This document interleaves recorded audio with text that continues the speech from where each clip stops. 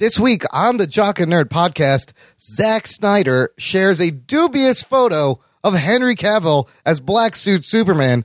Kumail Nanjiani gets jacked for the Eternals movie, and we give you a full spoiler review of Season 1 of Watchmen on HBO. Geek Boner! All that and more in this edition of the Jock and Nerd Weekly for Wednesday, December 18th, 2019. Hi, this is Gilbert Gottfried, and you're listening to the Jock and Nerd Podcast. Why? I don't know. Check one. All right. This is for all you fans out there. Let's give it up. Hey, this is Kevin Conroy, the voice of Batman. Welcome to the Jock and Nerd Podcast with your hosts, Anthony. I'm cooking a pot roast in my pants. Imran. What the shit is this? And Rug Boy. Put a bullet in me, Imran. Comic book and superhero, TV and movie news, reviews. It's really bad. It's actually pretty bad. It's so fucking bad. It's dog shit on a hot day. I love this movie so much. Come on, Imran. I think he'll surprise us. Yeah. And whatever they choose. Let him see your small dick. We all know it's not big. Fuck off. The Jock and Nerd Podcast. Remember, Batman's got your back. Hey, listener. What's up? Welcome to the Jock and Nerd Podcast. Jock and Nerd. My name is Imran. My name's Anthony. He's the Jock. He's the nerd. And that little felty, fuzzy fuck over there, the smartest puppet on Earth, known as Rugmandius. That's not really a big compliment. No? Yeah. How smart are puppets? Otherwise known as Rug Boy. What's up, Rugs? I think you're the smartest puppet on the internet, at least. Probably. I don't know. I'm probably not even the smartest puppet on the internet. This is all false bravado that you're giving me. I challenge you to find me a smarter internet puppet than Rug Boy. I think our listeners... I think I'm the smartest puppet that has 6 teeth. Okay, we'll give you that. Yeah. It's a very specific Guinness record. Yeah. Smartest puppet with I'll 6 go with teeth. that. Yes. If you lose a tooth or get a new one, the record might be shook a little. And but- I've never given myself to a woman. Oh my God, the smartest virgin puppet with 6 teeth. Lame. Is that's a pull from the show. That- If you watch Watchmen, you know what I'm talking about. and I'm sure the listener has watched Watchmen because we are going to review season 1 this episode. But before we do, Anthony, Yes. we got to shout out our awesome sponsor for the month of December here on the Jock and Nerd podcast. And it's a sponsor you know well from personal experience, isn't it? This is true. So back in the day when I used to trim my nether regions. Were you a swimmer? No, not at all. Okay. But back in the day I used to, or, before I had this product, I used to use scissors or razors sometimes. Sounds dangerous. Scissors especially. And number one, it's not very sanitary. And number two, it's not very. Sometimes there's nicks, and you don't want to get nicked down there because it get infected. It's uncomfortable. It hurts more. Can't really put a Band-Aid on your dick because what happens if someone sees that. Yeah. I don't know. It's just strange, right? So along came this product that I saw online called Manscaped, and before we were even sponsored, I decided I was going to get this product because it can trim your balls without nicking anything down there. And it's very sanitary as well. They include a little brush so you can trim off the little hair follicles that are stuck on the razor. And then they also include razors that can come in every 3 months. So when the razor runs out, if you get on the subscription plan, you can get a razor every 3 months. So that's awesome. There's a bunch of other products like cologne and deodorant. And I'm currently wearing the Manscaped boxers right now. Actually, I like wearing them. They're very comfortable. Nice. They got a nice, stretchy feel. It's also nice. It's 2 functions too for me. Number one, 3 actually, comfort and boxer briefs. Yeah. Number 2, if something were to happen where these were exposed, people could see that my downstairs is cleaned up because it says Manscaped on the label. Like maybe if you were weighing into an MMA fight. Right. They would be like, oh, he's got trim pubes. He's trimmed. And number 3, it's nice to wear them because if someone does see them, I also go, hey, I'm sponsored by them. And I can throw in this thing where I go, if you go to manscaped.com, you get 20% off and free shipping with the code Big Heads, which is the all in caps. As Ruggs likes to say, I don't know why it's all in caps, but it is. Big Heads at manscaped.com. Get 20% off and free shipping off of any product you choose on there. I personally recommend the Lawnmower 2.0 and the whole fucking package that it's called. I forget what it's called. Whatever it is. Get the whole package, the lawnmower, the deodorant, and the boxer briefs, and whatever the hell else you want to trim your pubes. Your balls will thank you, listener. So will the ladies or the men that are down there. That's right. It is a great holiday gift. And Anthony, you're like a walking NASCAR car with the sponsored logos on you. I was in San Diego and I was wearing them. Yeah. I was changing and I, for a brief second, had just my boxer briefs on, and one of my buddies saw me and I was like, yep, sponsored by them. Now we get the product. Right. That is amazing. Terrific. We were wearing sponsors of our product. I never thought this would happen while making this podcast. Clothed by sponsors. Not only do they sell shaving gear, but they sell clothing. Manscaped.com, listener. All the info is in the show notes for this episode. Buy it for the holidays. You won't be sorry. Let's get to some geek news, fellas. The Jock and Nerd Podcast. I only got like 2 things for the news this week because I really want to get to Watchmen. There's a lot to discuss there. But we've talked in the past about Zack Snyder and how hashtag release the Snyder Cut suddenly was trending, and he's been posting shit on Vero from scenes from the movie that didn't make it and other things.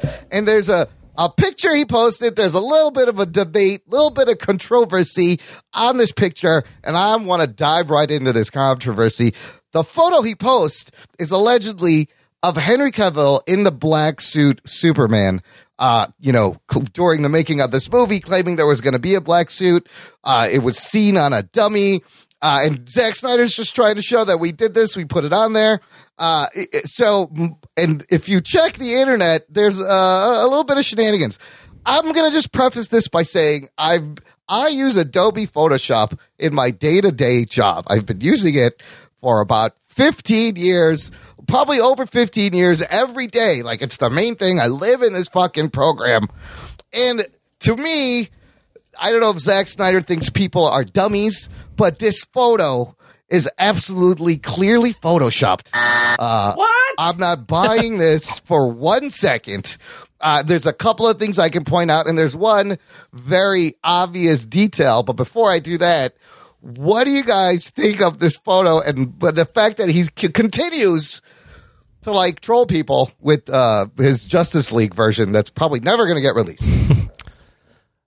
I do think that he was going to have the black suited Superman in his film. Okay. I still don't necessarily believe there's a completed Snyder cut that's completed with all the editing and all the the CGI and all that stuff. So I don't know. I mean, if he drums up enough interest, maybe he's just thinking he can pressure WB into doing something. I just think it's not going to happen. I'll have a link to this photo in our show notes for the listener. Anthony, as a layman looking at this, does anything look out of fishy to you from this photo?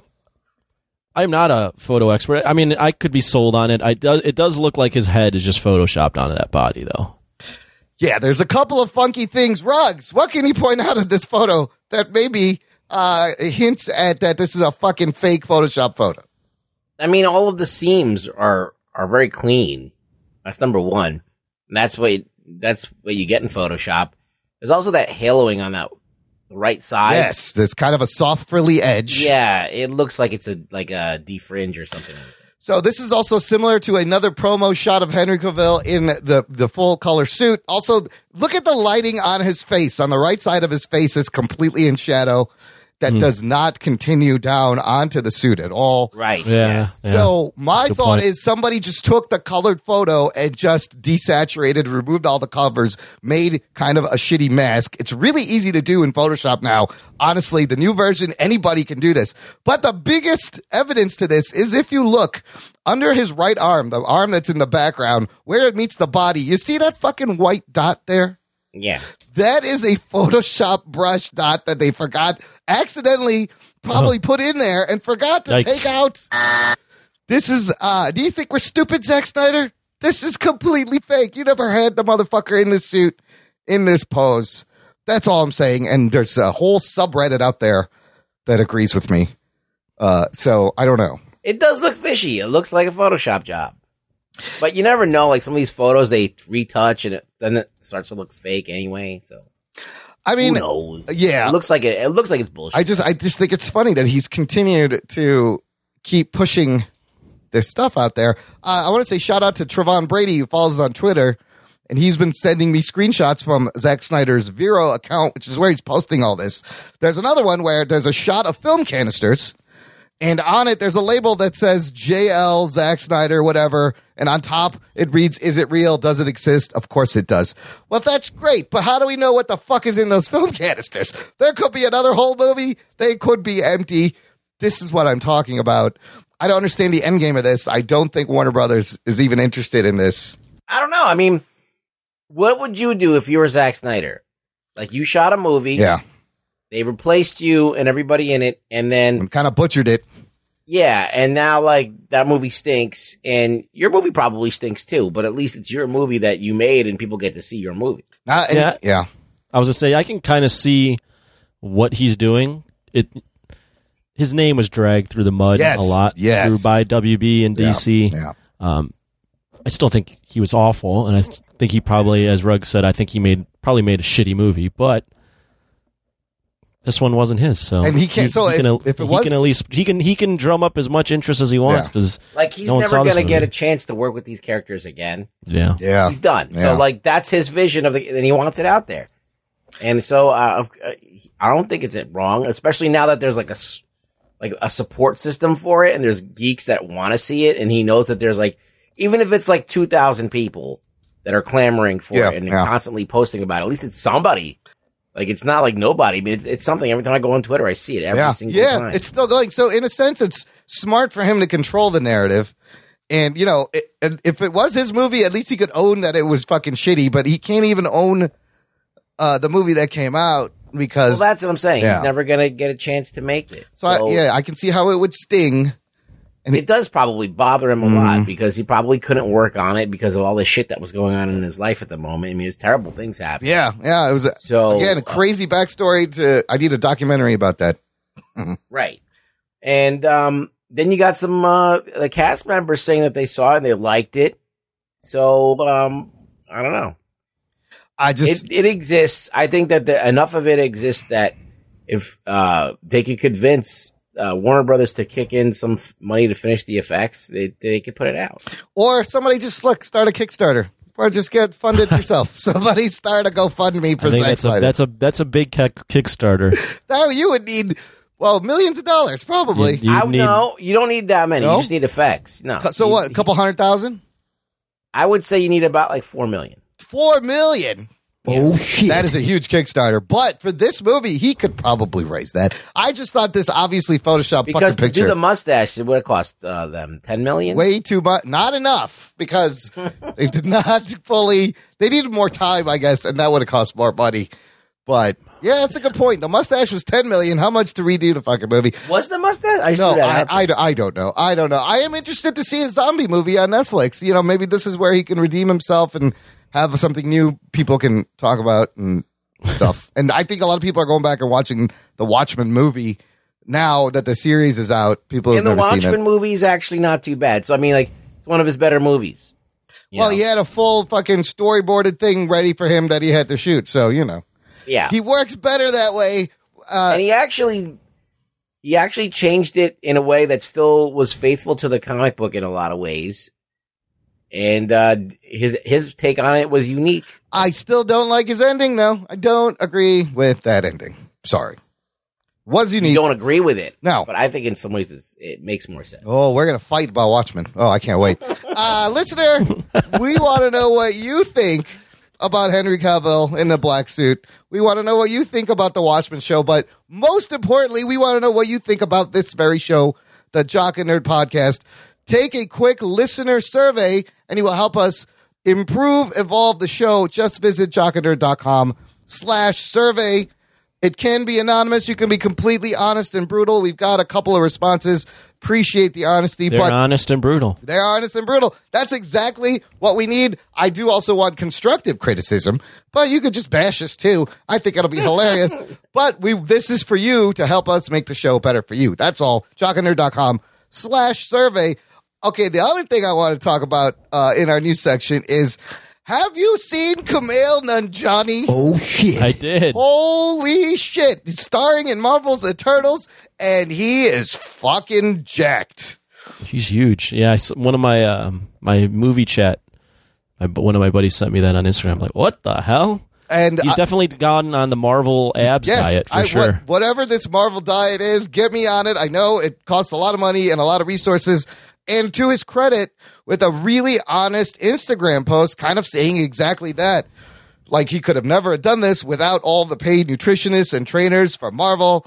And he understands why he never did it before. Job to get in that shape. Ruggs, what did you get from his heartfelt caption there on Instagram? I felt like that it was nice to hear the honesty. Yep. This kind of thing can't really be achieved without, Some this help. kind of change. Without dedicating your entire life to it and having a lot of help and having a lot of, it's just not something that people can attain easily if they're not used to doing it. It's not their way of life. Like, some guys can already have the genetics pre-built in. Body type is important. Yeah. They can work out, but like, if you're like, Camille was like a regular dude, like a kind of a doughy, turkey titted dude. I mean, this Turkey titted. I haven't heard of that. Turkey tit. Oh, that describes turkey tit. That describes my man boobs very accurately. Yeah, it's like, you got moobs. I got nipples. Can you milk me, Greg?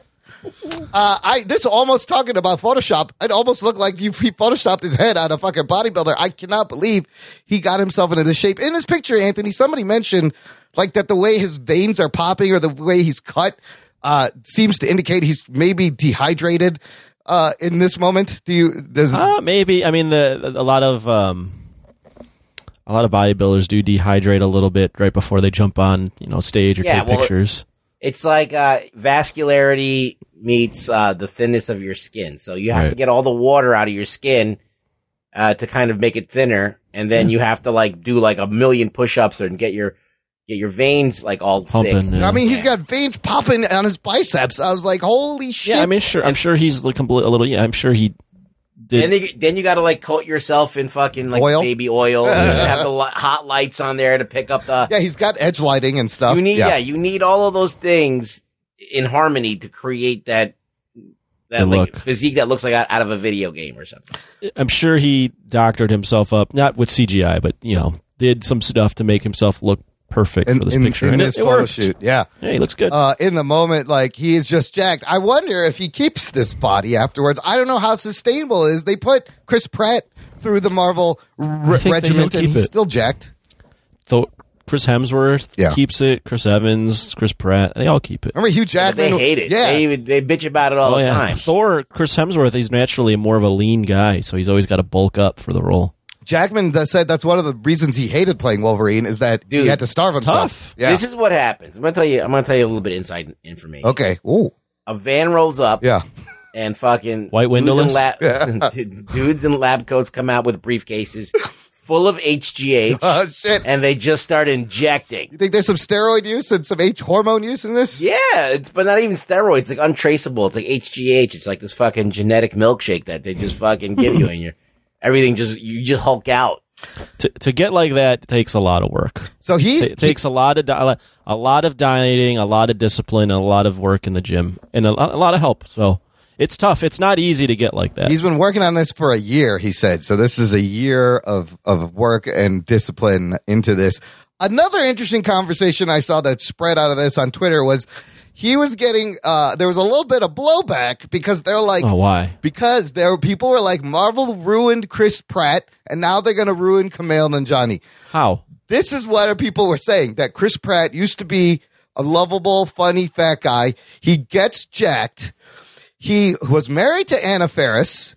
He gets divorced from Anna Faris, kind of becomes a douche, and now literally Arnold Schwarzenegger is his father-in-law. Oh, shit. He marries into the Shriver Kennedy Schwarzenegger family, and very quickly after dumping Anna Faris.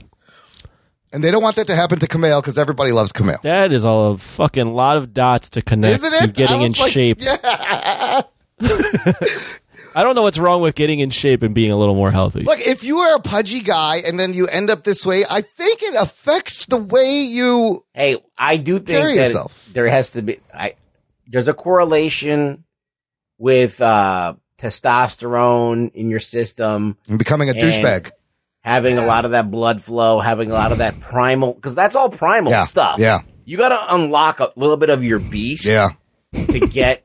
You know this, Anthony. I know. Yeah. It's just, So it makes you more like you want to be more animalistic, and that's one of those things is that you're more likely to, I would say, at least entertain the thought of like, what do I have this body for? All right. it's a tough stretch. It's not even a tough stretch. It is a huge stretch to be like, Marvel caused Chris Pratt to get a divorce. Well, yeah.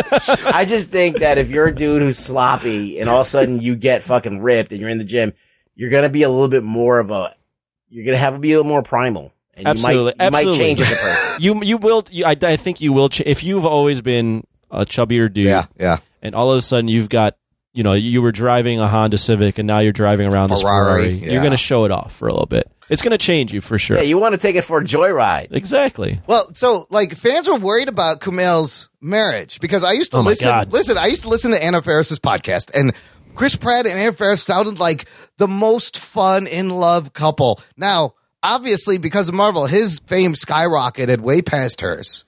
I don't know if that's part of the thing. Now with my Kumail, he's married to Emily Gordon, and if you've seen The Big Sick, they have a very special relationship. The movie is all about them meeting, and they're very, she writes a lot of his things, and they're out very public.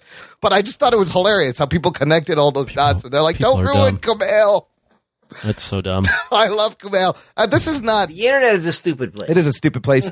This is not sustainable, and I wouldn't be mad at That's him. why I'm on it. If after, you are the smartest thing on the internet. I wouldn't be mad at him if after the movie he lets himself go. It's, it's fine. We He's doing should it for- start a side Patreon to get you to look like that. Oh my God, please do. Oh my God. How much would that cost?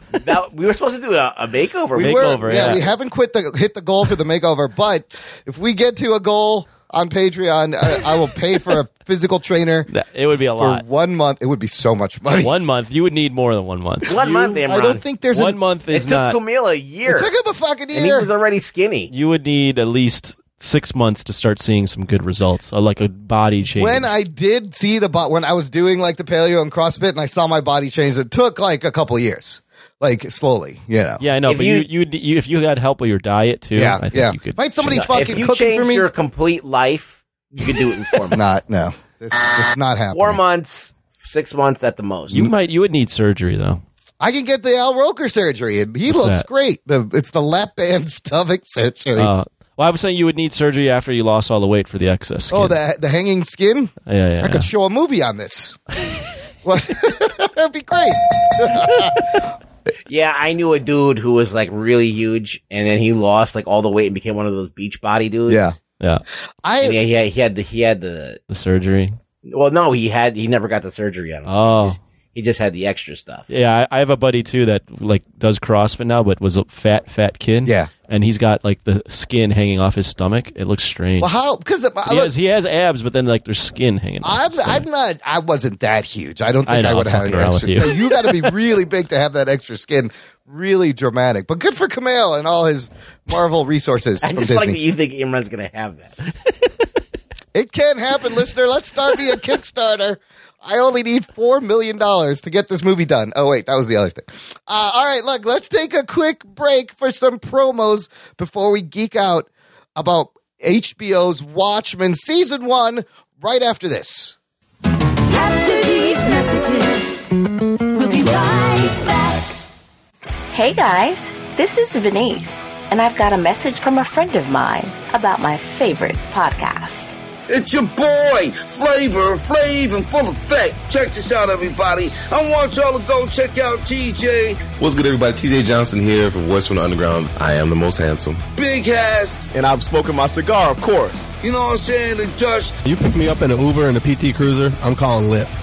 Cause they be fighting the power, talking about social issues, politics, you know what I'm saying? And we're not even that good. Right, we're terrible. Terrible. Tangents all over the place. And not only that, but they be keeping it fun with the sports, music, comics, and movies too. Am I allowed to talk? I think no, not right now. Shut up, colonizer! You know what I'm saying? You on Twitter at VFU Podcast. Yo, you can find them. So check 1, 2. This is Flavor Flav. Yeah, boy. Okay, what Flav was trying to say is check out Voice from the Underground on your favorite podcast network. Voice from the Underground. Transmission commencing. This is Wookiee Radio. Translated for the Wookiee impaired. I like that Wookiee. Your hosts, Ken, Derek, and Mike, bring you the latest news and commentary from the far reaches of the galaxy. Hold it. I said hold it. Subscribe today on iTunes and Stitcher. I just assumed he's a Wookiee. Start listening today, and remember, The Force will be with you, always. Jock and Nerd. Listener, if you enjoy the show, if you are a fan of the show, if you consider yourself a fan of the Jock and Nerd podcast, you must join our awesome fan club. Jock and Nerd! Visit jockandnerd.com/Patreon. There's multiple tiers to choose from. You're supporting the show. You get stickers, t-shirts. You got a chance to come on the show. You get a chance to pick a movie for us to review, and you get an exclusive RSS podcast feed with bonus content, early access. More show for your dough, early access to the shows. Bonus content you will find this week on our Patreon feed. Before we started recording, we were talking about our expectations of Rise of Skywalker and the Rotten Tomato score and the early reactions before seeing the movie. And since we will be reviewing the movie next week, not this week, giving you guys a week to see it and catch up, but join the Patreon and you could hear our discussion on the RT score. And then you will hear our instant reactions to the movie as soon as we walk out of the theater or shortly thereafter. Those will also be on Patreon. You guys, make sure you send those in.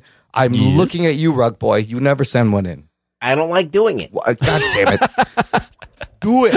I don't like doing it. I'll do it if I remember to do it. I'll do it. I will shave your balls if you like it or not if you don't do it. I'll send you my balls. You can shave them. Yeah, that's the great thing about your balls is you can detach them, send them to me. I'll trim them up, send them right back. No problem. Yeah. In the meantime, let's start joining our we go a whole episode without talking about balls. But then we set the tone, though, with the ad. My balls was hot. That's what happens. Jockandnerd.com/Patreon. Join today. Let's get to Watchmen on HBO. Before I hit the spoiler button, I want to tell the listener, if you have not caught up on the show, please stop now. Check the show notes for this segment. Jump to the next segment. This is a show you must watch without it being spoiled. And we tried hard for the past 9 weeks when we did talk about the show to not spoil it because you need to go into this without any spoilers. It is an amazing experience. With that being said, we're going to spoil the fuck out of it right now. Strap yourselves in, you fucks.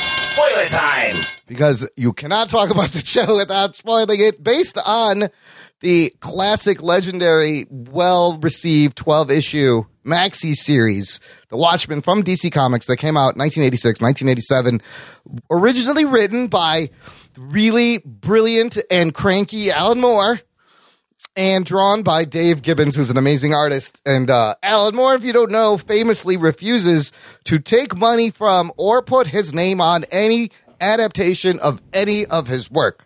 So if you watch the show, if you've seen the movie Watchmen, if you watch V for Vendetta, the credit is always co-created by Dave Gibbons. Dave always gets a credit. Alan Moore's like, no. And to his credit, I mean, he's like, no. They could offer him a ton of money, and I feel like he'd be like, no, fuck you. He's got integrity. He actually does have a lot of integrity. This was an amazing 9 episodes of television on HBO. Man, we already know what you think. I want to get, look, I'm just going to. I love this movie. There's my opening reactions. Anthony, let me go to you, and then we're going to go to Ruggs, who has copious notes and thoughts to get out. He actually took notes. That's unbelievable. That's amazing, Ruggs. You do more work than Anthony. You've done more work. Yes. It's not that hard. But before, I just want to mention the viewers. This thing, it premiered with 1.5 million viewers, and the finale got 1.6 million viewers more, and the show averaged about 7 million viewers every episode over, live streaming and all the various the math platforms. doesn't add up on that one. No, this is counting all the platforms, which is not bad numbers for a first season of HBO. And the water cooler buzz on this show got stronger and stronger. So, Anthony, I know you haven't read the comic, but you've seen the movie. I've seen the movie, and I'm familiar with the comic. I haven't read it, but I'm familiar with the story. Well, let me know your opening thoughts overall, the finale. What did you see? What did you like? What did you think? First off, what a year for HBO. HBO had some fucking amazing shit. This is like the third great show on HBO this year. Yeah, granted, Game of Thrones didn't end well, but it was still such a cultural thing. Yeah. So HBO's been buzzing for a bit, the whole year, basically. Yep. Yeah, so I've never actually sat down and read the Watchmen comic. I know what happens. I'm familiar with the storyline. I'm somewhat familiar with the themes, but having never read it, I don't have, I guess, that baggage or that in-depth knowledge of how it pertains to this show. So for me, I had very little expectations for this show. In fact, I kind of didn't want to watch it. I thought the trailers were kind of whatever. I have to say, though, as the show continued on and I started getting deeper and deeper into the show and having to point out two real great episodes. I mean, the one with what's her name? Sister Night. Angela Abar, Sister this Night. extraordinary being, and episode 6. Episode 6, and a god walks into an A-bar. Episode 8. And I didn't even catch the clue in the title. I always read it as a god walks into a bar, but it's a god walks into a bar. I mean, those two especially, but by the end, I was trying to think of, what this show has to say and, what's the deeper meaning and all that stuff. And then by the end of it, I was analyzing the whole show, and I was just like, you know what? Screw it. I just know that for 9 weeks of television, by the end of it, I was completely enamored with the show and just could not wait until the last episode to turn that on. And usually, by the end, I just would watch the episode whenever I feel like it. I literally was like, okay, this is on, I'm going to watch it. Yeah. And I was completely satisfied by the end. So if a show from beginning to end can take me from a place where I just really didn't care to by the end being rabid to watch the final episode, I think the show's a success. I really enjoyed it. I know there's criticism of Damon Lindelof in the past. I've never really watched his stuff, so I can only judge it based on this. The only criticism I would have is maybe everything wrapped up a little too neatly, but I'm more interested in to hear what you guys think because you guys have actually read the comic. But for me, again, if a show can pull me in and suck me in, and by the end I'm just foaming at the mouth to watch the last couple episodes, then it's a huge success. Okay, I'm just going to put this out there before we get to Ruggs. This was supposed to be an unfilmable book, and the ambition, the risk that he took, it's amazing how he got it to work. To his credit, all the questions I had throughout the show, he pretty much there's answers to all of them. And that was one of the things I was worried about. He likes to throw stuff out there. There's one or two things that are just like fun Damon Lindelof things that he never goes back to, but it doesn't hurt the overall plot. And as far as this is like one of my favorite shows of the year. I will put this up there with Chernobyl season 1 on HBO, and both Chernobyl and this I liked better than season 8 of Game of Thrones. I'm going to say it, even though it's a great show. I love these two shows a little bit better, but what an amazing, by the end of the show, you can go back and watch it again and get a whole different take with all the reveals you get. And I also think it improves on reading the book again. It takes the stuff it retcons in the book. When you go back and look at the book, it's amazing. Some of the reveals. So it's so compelling, so tightly written, perfectly cast, performed, shot. I loved all of it. Wait, one more thing before Ruggs. Yes. So I would add also, the show succeeded in my book in terms of by the end of it, and even towards the middle of it, I was thinking to myself, damn, I need to go back and read that book. Yes, that's like if great. the show can make me Holy shit. interested in something that came out 30 years ago, 20 years ago, whatever the hell it is, I think that's also a success. So I think clearly Lindelof is a fan of the original material, and this is, it's a remix, it's a continuation, it's not an adaptation of it, it's what would happen now. And I was so surprised at how fucking good this show was. Ruggs. Yes. Give us your opening thoughts. I want to start by asking you, do you think when we reviewed the pilot episode, you said it doesn't feel like Watchmen. You said that repeatedly, like a lot. Yes. Like several times. I think by the end of this show, it earns the title Watchmen. Do you agree? What did you think? That's a good question. I feel like it's Watchmen in the way that, like, you take, like, all of the toys of Watchmen and then you play with those toys and you make a cool story that I really actually enjoyed watching. But still, Watchmen is so much more than the sum of its than its parts. Yeah.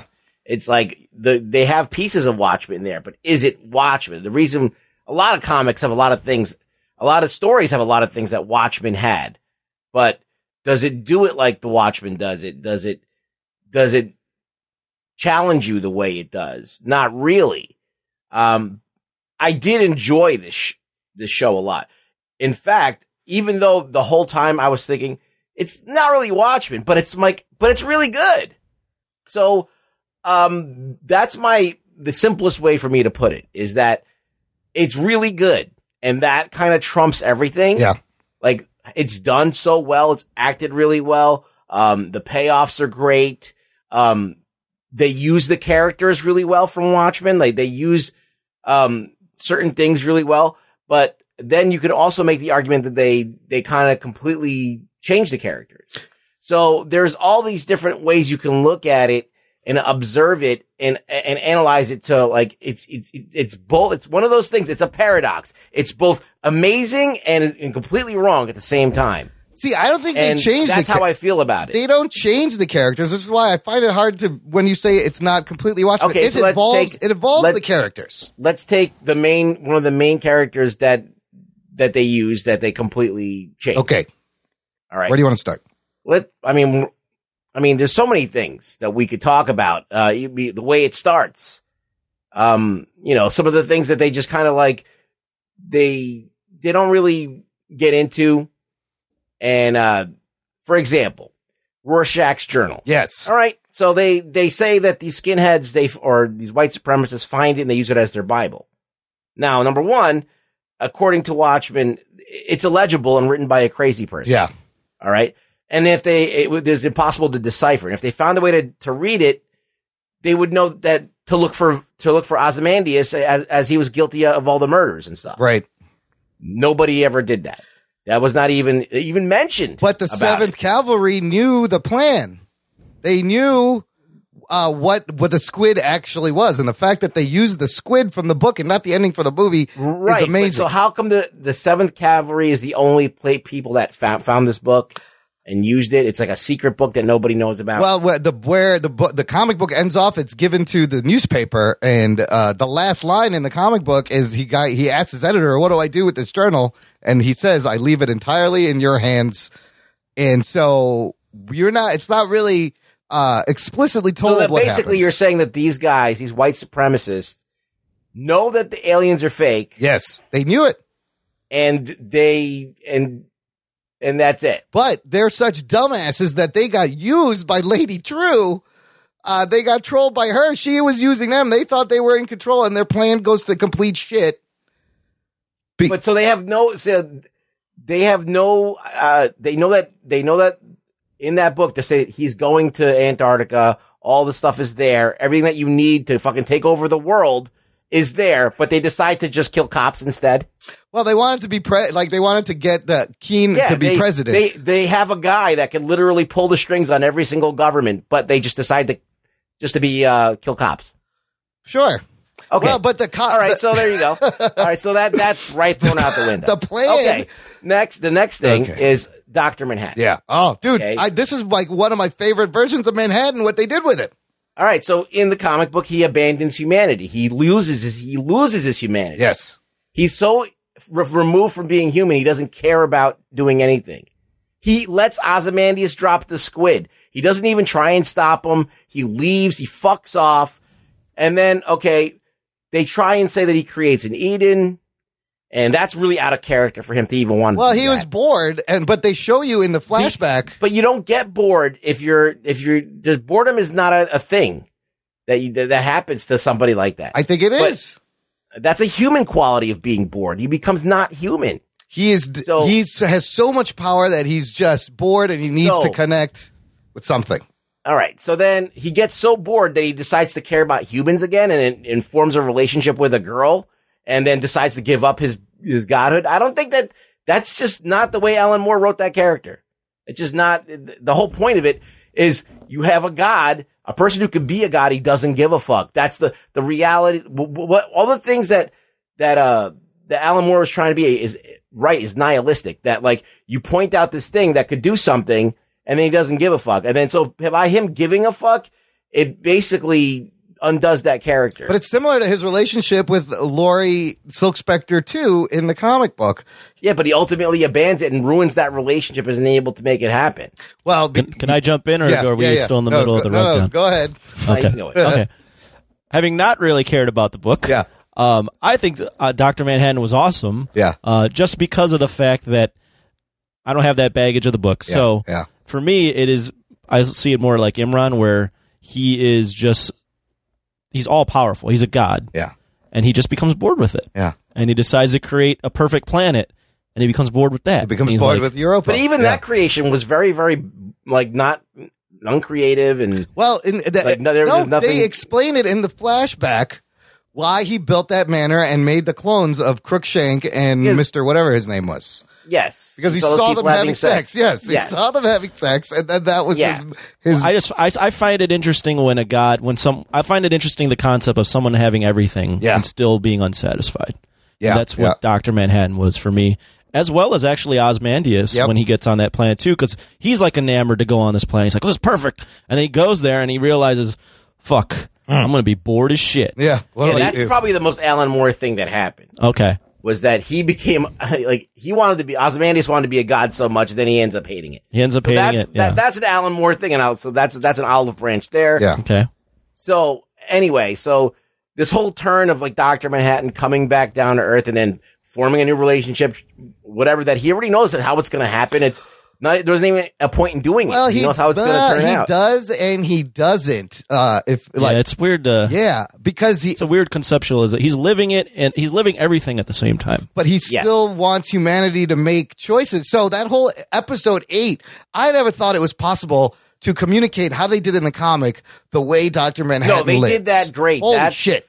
That's one of the reasons I like the show so much, is because even though they're using the character wrong, they're showing that correctly. They're showing that great.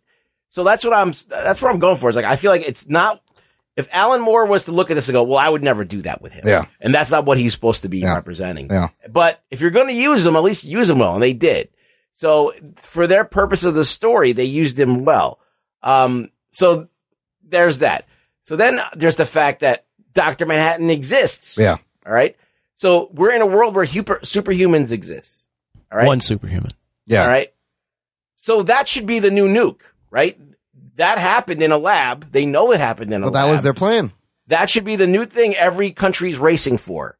That should be something that religions are rallying around to prove that the divinity exists. Well, if Dr. Manhattan exists, then God could exist. Or it can't. And none of that's even explored at all. None of that's even that should completely change the way because somebody created a nuclear bomb and it changed everything. All right. It changed the way every country works, the race for power, not explored at all. Okay. Then you take the fact that there was a giant squid dropped on New York City during the 1980s, which had about 9 million people living in it, plus about 3 million commuters. 3 million people. 6 died. 3 million died. They say in the show 3 million, but it would have been more like 6 or 9 or like about 6 million people, like twice the amount. And then the people that weren't killed were psychically scarred and became insane because like the way that Ozymandias built this thing was a psychic creature. So it's supposed to like scare the shit out of people to get along. Yeah. So that they didn't explore that really at all. So you figure like 8 million people died. All right. So the world's most advanced and populated city, which is New York City, home to economic core of the world, the biggest social melting pot. It has art and culture. The birth of rap music and street art was happening at that time. Completely decimated, not the focus of the show. On top of it, people died because of a skyscraper-sized alien squid that terrifies people so much that they explode. Did it. So this giant alien exists. It destroys an entire city just by dying on it. Something terrible like that exists. Superhumans exist that can destroy things with a wave of his hand. And that literally changes nothing about the world. It's exactly the same. Like there's really no big difference other than the fact that Robert Redford became president. And the Cold War ends anyway in our reality. So like the fact that the Cold War ended doesn't make it any like nothing changes. Internet and cell phones are banned. That's a huge change. Yeah, but that's. And I never thought we would get to see the fucking squid. They showed us the squid. We saw the squid and it looked awesome. Yeah. Okay, so that's another thing that looked great. But these are things that I'm thinking about this whole time. Okay. Like, all right, New York, they showed it for one scene in like 2 seconds, but you never hear about New York again. But they have an event. It's called like 12/5 or 5/12. It's like their own 9/11, but it is referred to as their 9/11. Yes. It's also referred to as a place that people don't visit anymore. Oh yeah.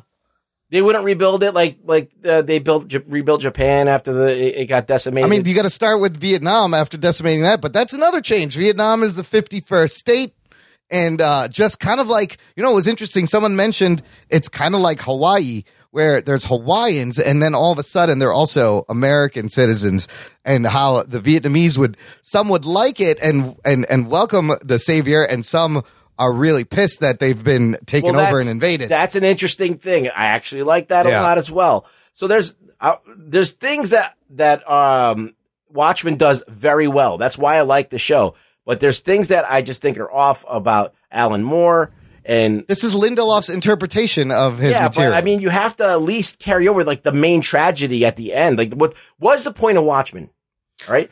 In order to create change, sometimes terrible things have to happen, right? Yeah. Sometimes the heroes you worship are actually terrible people, you find out. All right. The ideas and the ideals that we wrap around ourselves to make us feel good at the end of the day in Watchmen are just a big joke. So Alan Moore asks all those questions to question all these things that you like hold up really high. And Lindelof didn't ask you to question anything. He has different questions. They didn't unmask the heroes like they did in Watchmen. They unmasked politics. They unmasked the hero. What is a hero? And in this show, it's basically a do-over. They redistribute and they remake the idea of a hero back to one of triumph, like triumph over tragedy. Real justice does exist. It's just hidden. And the idea in Alan Moore was that there are no real heroes and there is no justice. Alan Moore's a nihilist, and his novel's about nihilism. And this show is about hope and justice, in which everything is, Watchmen said, was a joke. I don't agree with that. I think it was more interested in themes from Watchmen than actually. So the whole entire thing is that we're going to fool everybody into getting in line because everything's a big joke. That's not really explored. It's a hoax. The whole laughing smiley face with blood on it. All of those themes of it being a complete joke. Everything's a joke. Like there is no justice. There is no real heroes. If you unmask every single person, you're going to find a skeleton in their closet. Well, yeah, all of these things. I mean, but that's what the show is about. There was pieces of it. The nice cop that you really liked end up being a racist. Yep, okay. Yep.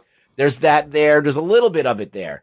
But I mean, at the end of the day, it's about creating a new hero. And we created like all these new heroes that are actually heroic and they don't really have, I mean, just name problems in the heroes that they created. Well, there aren't any. I would say it raises, so again, having not the baggage of that, I would say it raises different questions and different themes in terms of, like your past, for instance. Your past, whether you even know about your past or not, it carries over. It's almost generational. You are your past. For instance, Sister Night. Yeah. she's angry and she doesn't even know why she's angry. Yep. But you realize, like, you see that she's grown up. Her grandfather had all this anger, and her dad, died in front of her. So you see this anger just coming across generation to generation. Or you look at like Lady True. She is like no fucking relation to, like, never really interacted with her dad, Ozymandias, but she is exactly the same person, even more of a fucking, like, I don't even know what the word is. Narcissist and just arrogant and megalomaniacal. And God-fearing and wants to be almost a god. Same thing as Ozymandias, and you see it over and over, even with like the white supremacists. Yep, they've carried that anger generationally throughout till this point, where they're like hiding in the shadows, hiding under the Rorschach thing, hiding under being a politician, but they're still angry. So I thought that was a very interesting theme that they had going on. And then the other one, I raised it earlier, being just the fact that gods get bored, or people, being a god. You would like Lady True's whole basis of her character is to do the right thing with that power, right? But he knew that she wouldn't, because power corrupts. Right. Absolutely. Right, exactly. So that's the theme, is the subject of power. Who holds the power? Who can be trusted with the power? What should be done with this power? And Ozzy, I love when her mom inseminated herself with Ozzy. She's like, fuck you, Ozymandias. What do you think? Okay, let's say that that Sister Night, now she eats the egg and she becomes Dr. Manhattan. She may have his powers. Well, you don't know that. Well, wouldn't she eventually become the same thing and become bored and have to go through that whole thing as well? Because as soon as you see the past, the present, and the future, and you could see everything down to a molecular level, wouldn't you think man is insignificant? Just like, we don't know how she would react to this power. Well, we also don't know if she got it. And it's the spinning top ending, right? It's like Inception, and that's why I think that they should leave it at that. Definitely leave it at that. If she gets the power, I don't know what could really happen. Like that would be worth exploring. Well, we did kind of see, I guess, the journey of what Damon Lindelof would think of what you would do with that power. So you get bored, you try to create life, you get bored with that, and then you realize, hey, these humans are pretty awesome. I need to reconnect with humanity because that's the only thing that'll make me feel fulfilled in my life. But at no point do you intervene and make everybody's life easier, because there is no doing that. Well, there is no point. You can't do that. But he does. He could, but it's the beauty of humanity is that you let them choose. You don't the decide. The minute you have free will. Yeah. He wants humanity to make their mistakes. Can't do anything. Right. The beauty of the humanity is the mistakes. Yeah. Like he can snap his fingers. Yeah. Make everything go away that we fight about. That's Lady True's whole thing. That's why she's so obsessed with him. And yet human beings would still fight about something. Right. But then also Will Reeves says at the very end, he goes, Manhattan, pretty good guy. He did a lot, but he probably could have done more. Huh? I mean, it also, like, if you look at, we were talking about the white supremacists being the 7th Cavalry, and by the end, Lindelof's whole message is these white supremacists are dummies. They were dummies. Like, they're too short. They're like white supremacy is so short-sighted that it should be just dismissed with a flick of a finger. Like, that's basically how he handles that at the end. It's like, you guys are so short-sighted about using this power to empower your race that you just get laughed at by Lady True. You get played by trolled. her. Yeah. You basically get trolled by the end of the movie. I did love the series. Sorry. Senator Keene had the silly underwear on that's from the comic books that he's like, I'm not waving my junk out there like Manhattan, and that was a nice nod to the comics, and then he gets fucking gooed. But we're missing the big thing that Lindelof did was replace the Cold War sentiment from the book with race relations, America's history, America's past. That's probably the most brilliant thing. It's amazing. And the reveal of Hooded Justice being a black man the whole time, and why, because a black gay man, but why he needs to appear white. That was the best thing, because it subverted your expectations, and you unmasked somebody, and there was something in the unmasking that was interesting. And you tied in the fact, I think in the comic he wears the lynching he wears rope, right? He has a noose. So now it makes sense, right? Yes, it made sense this whole time. I was like, "Fuck, why did I see that?" And even in the show, when you first meet Will Reeves, he's holding a noose. Like there was clues to Cal being Manhattan, clues to him being Hooded Justice. It was so well thought out and put together, and the whole Ozymandias thing, the way they thought that out and rolled in the story within the story, which is like what they do with the book with the Black Freighter, but they do with Ozymandias here, and it works way better. I enjoyed Ozymandias by the end, I was like, oh man, I like him just because of the fact that he's been so bored that he created an adversary for himself, and he just goes, "No, you are the adversary." Was I worthy, master? But that's his whole. Yeah. At this point in his life, that's his whole goal, right? Yeah. Like it's not to save the world. He's already done that. Yeah. Right. He's already saved the world. Gets no credit for it. Yeah, he doesn't care. Did he really save anything? He didn't do anything. He stopped nuclear holocaust. Sure. But in his mind, he saved the world once. Yeah. But his whole goal at this point is to find a worthy adversary, and it fucking pops up at his door. And he realizes it when he gets transported back to Earth, like, this is the worthy adversary, which is Lady True. So he gets to be the hero in his own mind daughter. once again. Dude, and that statue, he was there the whole time. I knew that statue was him. That There's was some amazing. brilliant stuff in this show. That's why I like it. Yeah. I think as much as I have a lot of criticisms of it, because not criticisms, but just how it deviates from the source material and how there's some, if you have an idea of the connective tissue that you might be like, I don't really get it. But if you can kind of do what Anthony did and kind of like diminish how attached you are to the source material and just take it for what it is. I think it honors the source material. I really think it does. Well, if you look at it from your point of view, yes. But like, I don't agree anyway. When I read Watchmen, I had to read it like 3 times. Oh, you have to read this throughout your whole life. Because like, I hated it at first. I was like, this is the most fucking negative, assholey thing. And then I started reading. I'm like, oh, this is like fucking raw. And oh my God, he's completely just shitting on everything that we love about comics. He's trolling superheroes. Yeah, he's like this idea that there is truth and justice in the American way. Yeah. The idea is that you can actually make a difference without being a piece of shit. Yeah. Like you have to be a piece of shit to get things done sometimes. Like nothing happens without getting your hands dirty. Again, here's the egg analogy that's in this throughout the whole show. You got to break a few eggs to get things to work. And I loved how tangentially. I love how they worked in the egg metaphor throughout the whole show, as well as the clock metaphors. But it was more the egg, and Cal Manhattan even says, "What came first, the chicken or the egg?" Both at the same time. There is things that they work in this version very well.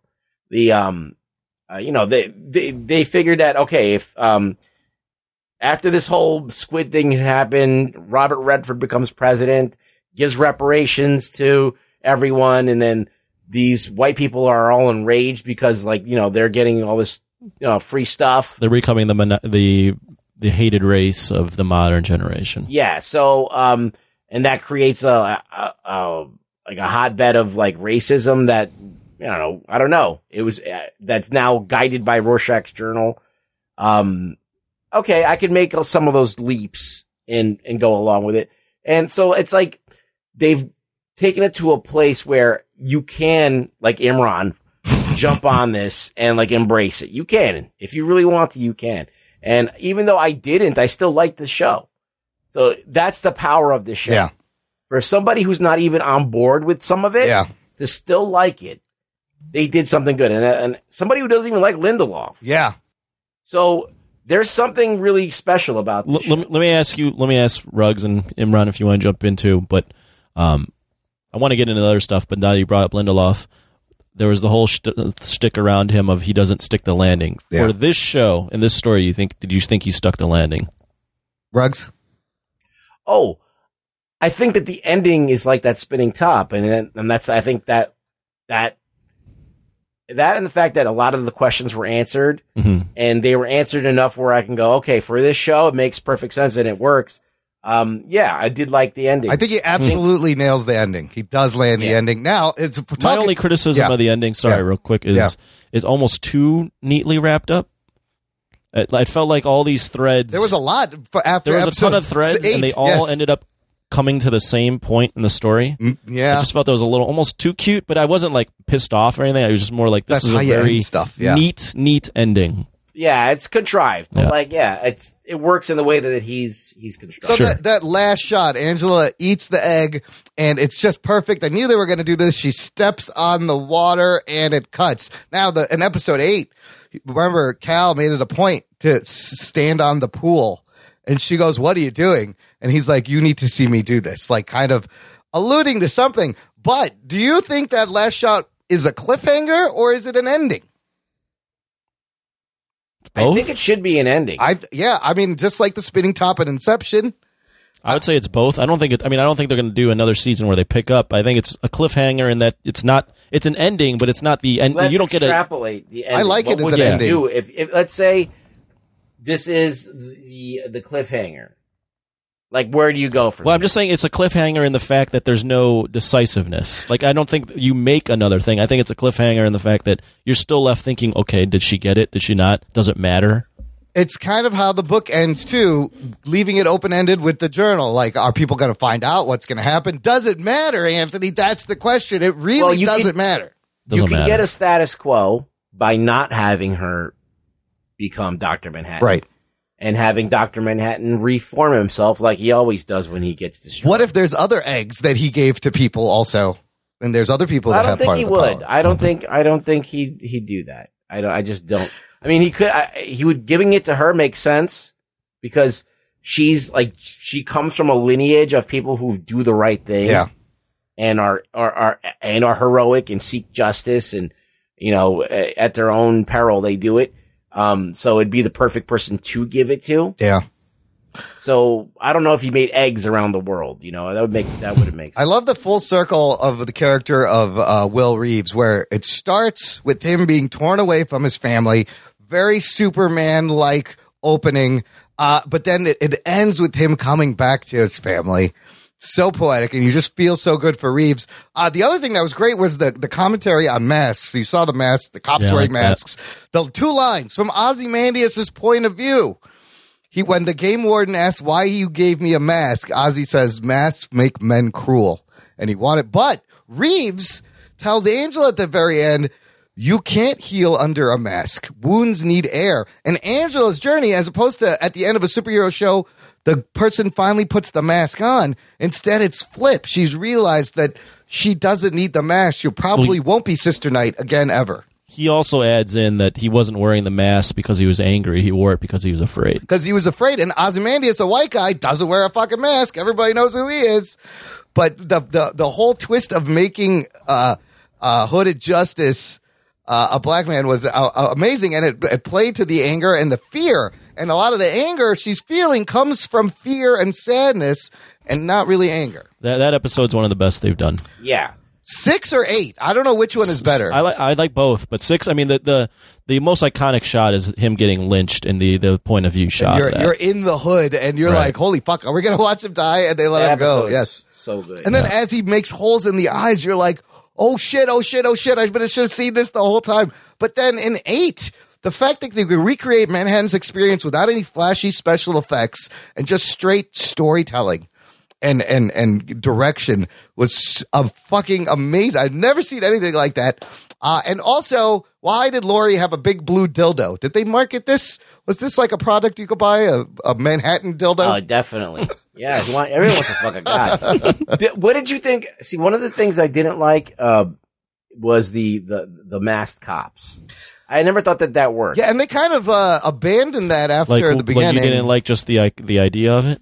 I just think that it didn't add anything to the story or make it make sense anymore. Or I don't think it was needed to be there. The only thing I picked up is that with wearing the masks, all of a sudden now it's indiscernible if you can even tell who the good guys or the bad guys are. That's a big thing. And that's the chaos that the 7th Cavalry wanted to create. Yeah, and it was a result of the White Knight, which was their thing, to get the cops into mass and get like I didn't like the red guy, the Russian guy. That guy was kind of a comedy character. Yeah, Pirate Jenny and the Red Scare. Yeah, it's like I don't know. They didn't work. So Lube Man. That's the one thing they didn't. This is the one thing they didn't answer. What the fuck happened to Lube Man? He was my favorite. Online, he's Sally's. What's the girl's name? Dale Petey, Laurie's assistant. Sidekick, in Peteypedia, which if you check out the Peteypedia website, there's tons of extra shit in there. People are saying that may be him. You could do a spin-off of Lube Man, but how funny was that? She's chasing him. He drops his belt, oils stuff up, and then just slides into the sewer. I was like, what the fuck? What just happened? It's almost from like a different show. It was. One part. And so that's like random. That's like a Lindelof thing where he's like, this is just for fun. But a couple other great allusions. I kind of love how in this universe, blaxploitation films are kind of the superhero cinema. Fact, you see in the flashback, that when Angela picks up the movie, the nun with the motherfucking gun, and she's dressed just like Sister Night. And I don't think that's unique though to this. Well, that's a real thing. That's real life. But also, even her name. First of all, Kal. You have Kal-El, Superman illusion. You have the Reeves name, Superman illusion. A-Bar. There is a blaxploitation film from the 70s. It's called A-Bar, the first black Superman. And that is a deep cut. No one's denying though that they did their research and they like named these characters cleverly. They did nice polls. Yeah. I don't think those are nice things, but I don't textbook stuff. Yeah, I don't think that's like things to point out in terms of why this show is awesome. Personally, Imran loves Easter eggs. I know you love Easter eggs, and it's full of Easter eggs. I like the wider lens of how like the themes of the story in particular episodes, not necessarily the little, because those things, honestly, those things don't matter to me because I didn't fucking read the comic, nor did I grow up in the 70s and watch blaxploitation films. So, how about the Cyclops OK symbol that they kind of appropriated from like the real life controversies of people think that OK symbol is a white supremacy symbol. And they used it for, but then the Cyclops and the eye and the. Let's move on from these. Okay. What did you guys think of Ozymandias' whole side plot on Europa? I thought it was really great. Did you have it figured out before they told you what was really going on? I thought I thought he was on another planet, but I wasn't. You're not sure for many episodes until he starts launching people into the air and making the suit, and you're like, oh, I thought Manhattan had him a hostage somewhere. Yeah, I thought basically Manhattan was jailing him, and he kind of like it wasn't like I did it. Yeah, it was like a trick jail. It was a trick. He's like, give me this, I'll send you there. But then when for a while, go ahead. No, just when he gets out and builds the sign with bodies, it's fucking amazing. And the whole seeing the actual spaceship come down and douse him in gold, and you're like, oh fuck, he was there the whole time. Lady True had him right there. For a while, I was like, this is weird. This is another show as well. Yeah. I didn't know what was going on. By the end, I was like, oh, they figured out a way to tie this in. I liked the way they tied it in at the end, but for the longest time, I mean, it was literally like a different show. I mean, him farting in the court. What is going on here? And it wasn't a. I did like. What's that guy's actor's name? Jeremy Irons. Amazing. I like him as Ozymandias. Amazing as Ozymandias, and I liked how it wasn't a parallel storyline. It was concurrent. Like you weren't sure when that was happening, but then that storyline and the main storyline. What about the elephant? The elephant was what weird. Was that? What?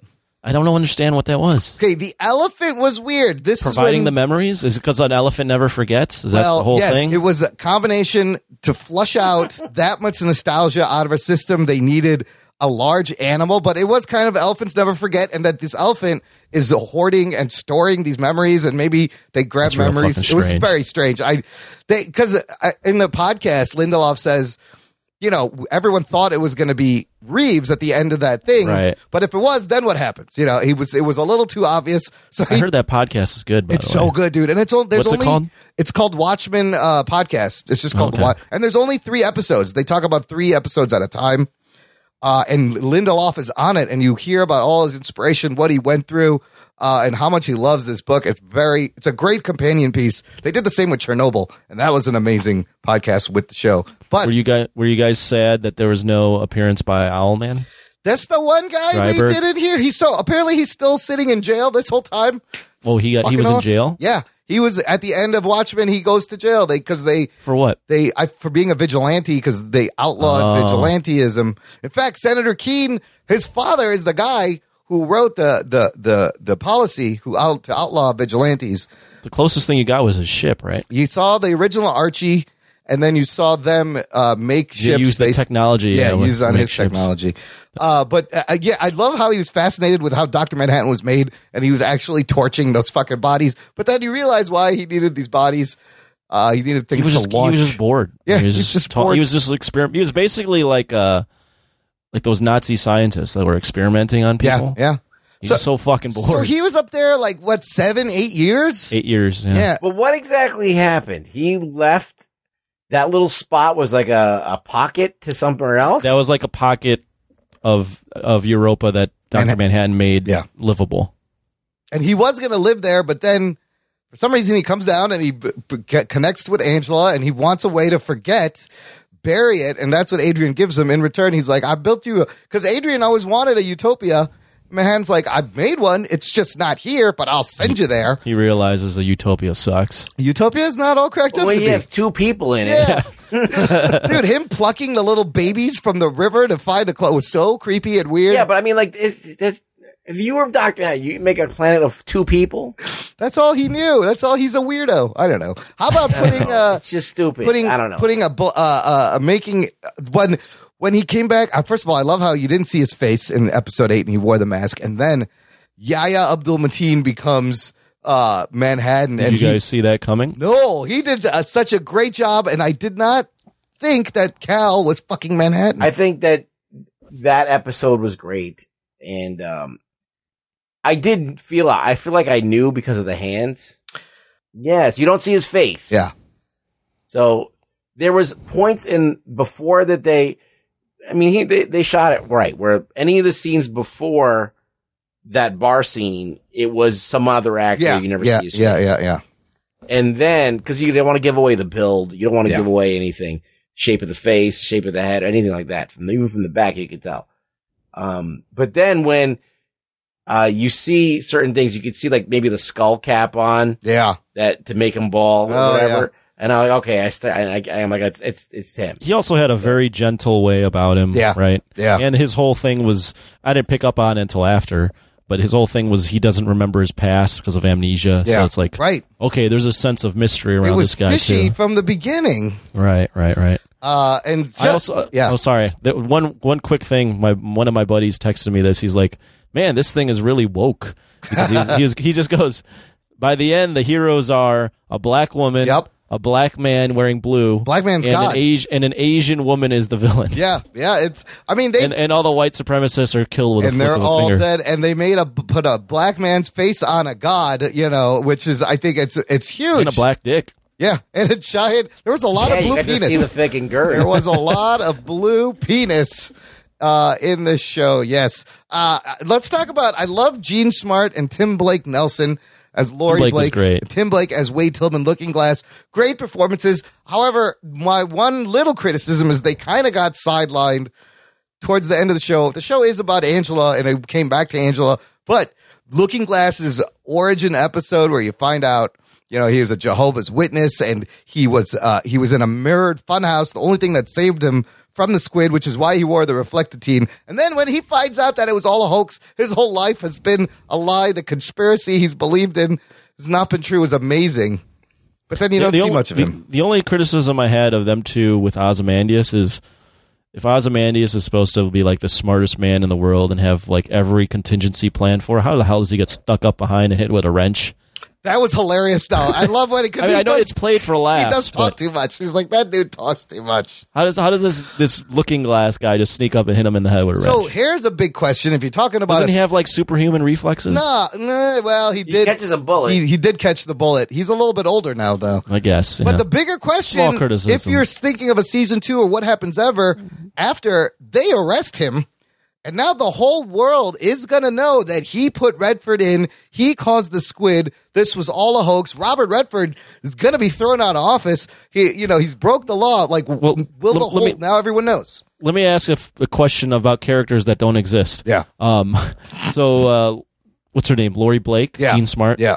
As Lori Blake. So she's complicit in the secret the entire time. She knew. She knows. She definitely knows. So what changes by the end where she's like, you need to go to jail?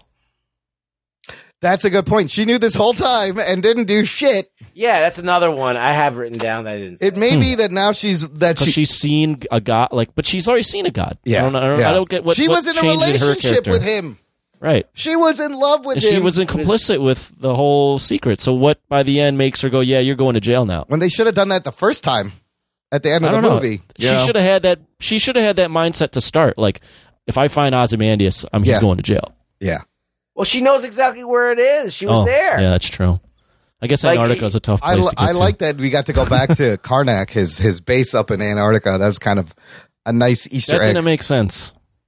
What, that they went up there? That he was up there? No, that she was complicit, and then by the end she's like, you're going to jail. Now, that's a good point. Now, after all this, after 30 years, you're going to fucking arrest me? Sure, I'm sure that you could sit there and make an argument, like, for anything in this show. You can make an argument why it's brilliant, but, like, yeah, there's definitely stuff I did love the moment where he should definitely go to jail. It's just I didn't understand her character all of a sudden now. Making that well, also I thought it was interesting that she was a vigilante and now she's like the top vigilante hunter.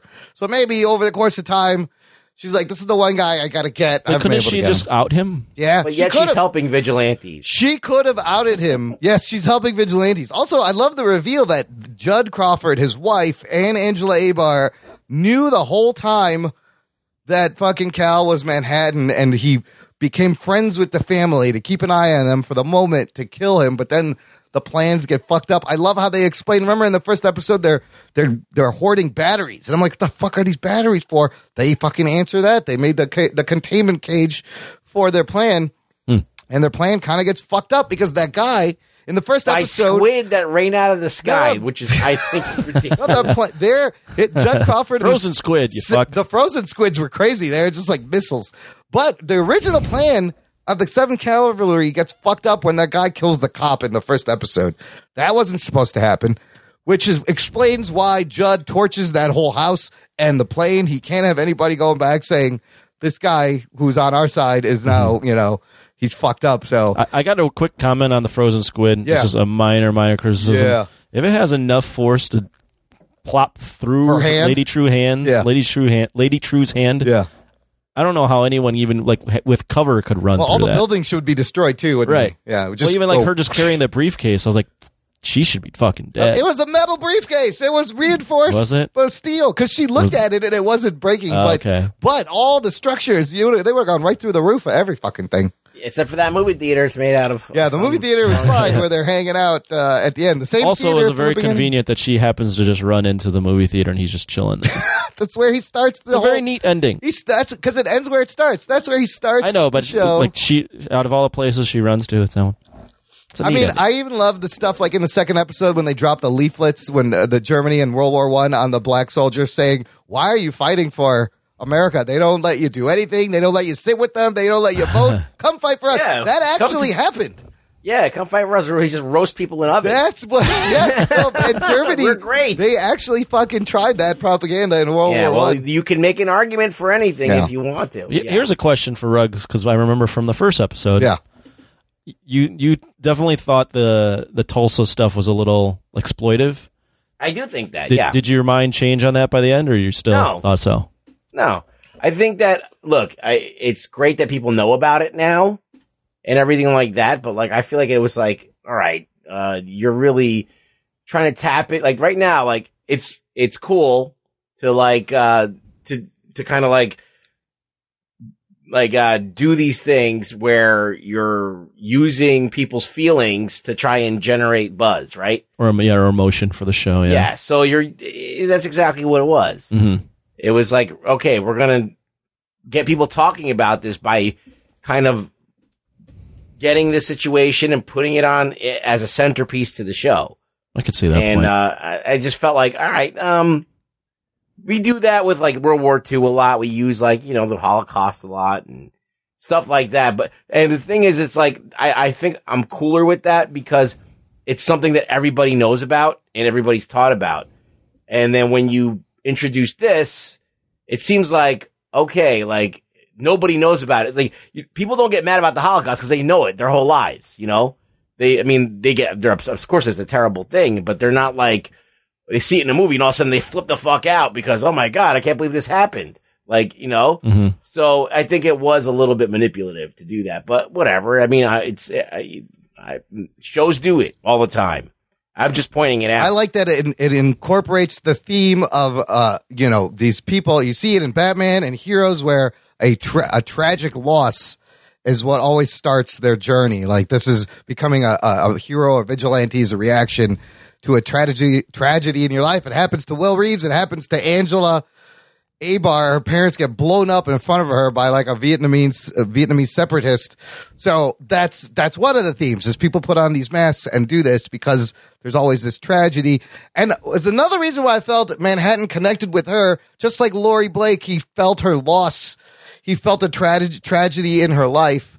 And there's something about that he likes, clearly, because both of them have similar tragic backstories. Yeah.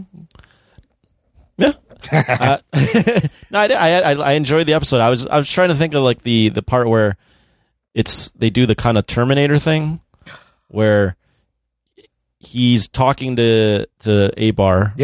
Not Abar, the fucking, what's the old guy's name? Will Reeves. Will Reeves. He's talking to Will Reeves in 2008, and he's talking to Angela in 2019. Yeah. And she asks him, "Hey, how did you know that Crawford was a racist?" And he asks Reeves, and Reeves was like, "Oh, he's a racist." Yeah. Or no, oh, he's part of the Cyclops. Yeah. Like that whole dynamic of what came first, chicken or egg. Like what? Right. Another egg reference. Yeah, it sets up loops, like these time loops. Yeah, this time loop thing of like this is always like. I thought that was clever. It's amazing.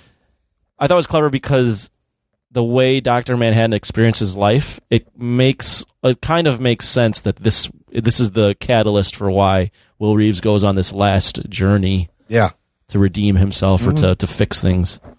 Another thing is that's kind of weird when you have Dr. Manhattan in here is that a lot of the stuff that occurs in the original Watchmen novel, he would have known about what happens after, right? So I think things would have been that's a different. good point.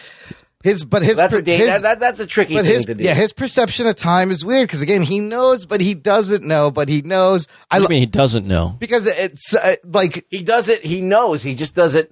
He hasn't experienced. Yes, for example, remember when he meets her, or he's experiencing it at the same time. But he has and he doesn't because when he first meets Angela, she goes, "When was the moment you knew you were in love with me?" And he was like, "Was there a moment? Is there?" And then later, when he's about to die, it's so great, and he goes, "This is that moment." He does say there's a moment. I forgot. No, I thought he says he doesn't know the moment yet because it hasn't happened in a weird way. Does. I think he does. I think he meant. I'd have to rewatch, but I think he does know the moment. I just love it. It's a very weird conceptualization of how he is. Yeah, it's so hard to The only thing he doesn't know is that those X amount of years when he has the thing in his head. Right, where it's a blank. Right. I just loved at the end where he's going, "I'm in Afghanistan now," when he's dying, and she's like, "Where are you now?" And he's like, "I'm in all of our moments. This is the moment. I'm in all the moments together." It is tough. So good. I mean, I'm just thinking about the comic now. If Dr. Manhattan knows that he's going to get bored, that's strange too. Yeah, he knew he was going to die also in this. Well, I'm saying like he would go to he goes to Mars. Yeah. And he knows he's gonna create a planet full of life. Yeah. But he knows that's gonna bore him. Yeah. And he knows that's so strange. It is. He's just gonna come back to Earth and do it all over and again. then he's gonna come back it's to inevitable. Earth and get in love again. Like he knows that's so strange. And he knows he's going to have a big blank part of his life. And yeah, it's wild to say. And then, it's a wild concept. It's hard to, it's honestly, it's hard to even think about. I mean, they did such a good it's hard job to make sense. visualizing it in episode 8. They did a great job. I never thought you'd be able to pull that off. Whatever you want to say about all the arguments that I posed, in all of these weird things, all these things, the inconsistencies that we find, it still was very entertaining. And, that's to be commended. It was, definitely great to see, a lot of these new heroes kind of, even though they're not nihilistic in the way Alan Moore envisioned them, they are hopeful and they are heroic and they are seeking justice and they all suffered and they all, kind of get there happy. Like they're a family at the end, you know what I mean? Yeah. So all of these things are nice, Hollywood things. Yeah. Yeah. That is not Alan Moore, but I also found it to be satisfying too, because I remember when I first read Watchmen, I was like not liking it. Yeah. So this is more digestible. It's more for you to like it right away. It's more like, created to not to challenge you, but to kind of make you feel good about yourself and good about what can be done by people who really want to do things. I mean, there's two things it does well that it's similar to the book. It's a self-contained story like the book, but also, leaves you on that spinning top ending. But also, when you get to the reveal at the end, if you go back and watch this thing again, now knowing what you know, I feel it's going to be a whole different show, and I can't wait to kind of watch it again. Oh, I think that on another watch, it's because it was meticulously written. It was you could tell that he really labored over this, and that's why it works. It's like way better than anything he's ever done. I think it's because it has an end. Yeah, and he knew.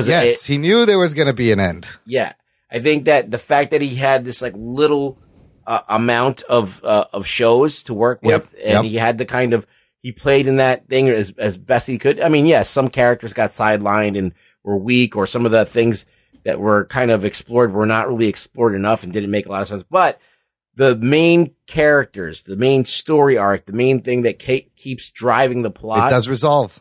Those were all really good. Yeah. And the journey of Angela discovering her roots, where she's from, what it means, like it all wrapped itself up well. So I would say between this and the first season of The Boys, these are two shows that are definitely I don't even know if the word is elevating, but they're showing a different side to the genre. Sophisticated, yeah. Yeah, they're a little bit more sophisticated. They're showing that the comic book genre, or at least the superhero part of the comic book genre, is more than just popcorn movies or Marvel stuff. There's other layers to this, and I think overall it'll challenge. Hopefully, it'll challenge Marvel and all the other people that are producing comic book stuff for TV and movies to look at things a different way and tell stories in a different way. And you know what's holding back Marvel is their PG-13. That it's going to be. They can try to take lessons from this. I don't think PG-13 is that. I think that's a lame handicap. I think you could tell great stories regardless of the rating. Absolutely tying it in. And I was worried with The Boys out that this Watchmen, if it would look too similar, like they were copying. But I love both series for different reasons. They do different things. The Boys is more along the lines of Alan Moore's nihilistic view of the world, and the fact that everything is kind of a oxymoron, or you know what I mean? Like it's all like a joke. It's all like more, The Boys beat you down more, yes. But it's like a weird dark comedy too. It's darkly comic. You don't have so much comedy in Watchmen. This is actually more along the lines of what Marvel does in Watchmen, which is why Alan Moore would probably hate it, is because it is wish fulfillment. It is like you're an empowering story. Yeah. The good guys do win at the end. Yeah. Yes. So they win in ways where it's not like 3 million people die. Right. Everyone lives that needs to live. Just the white supremacists die. Right. All the bad guys die. All the bad guys die. Yeah, so where are we left at the end? Ozymandias is in jail. Lady True dead. Manhattan dead. Gone.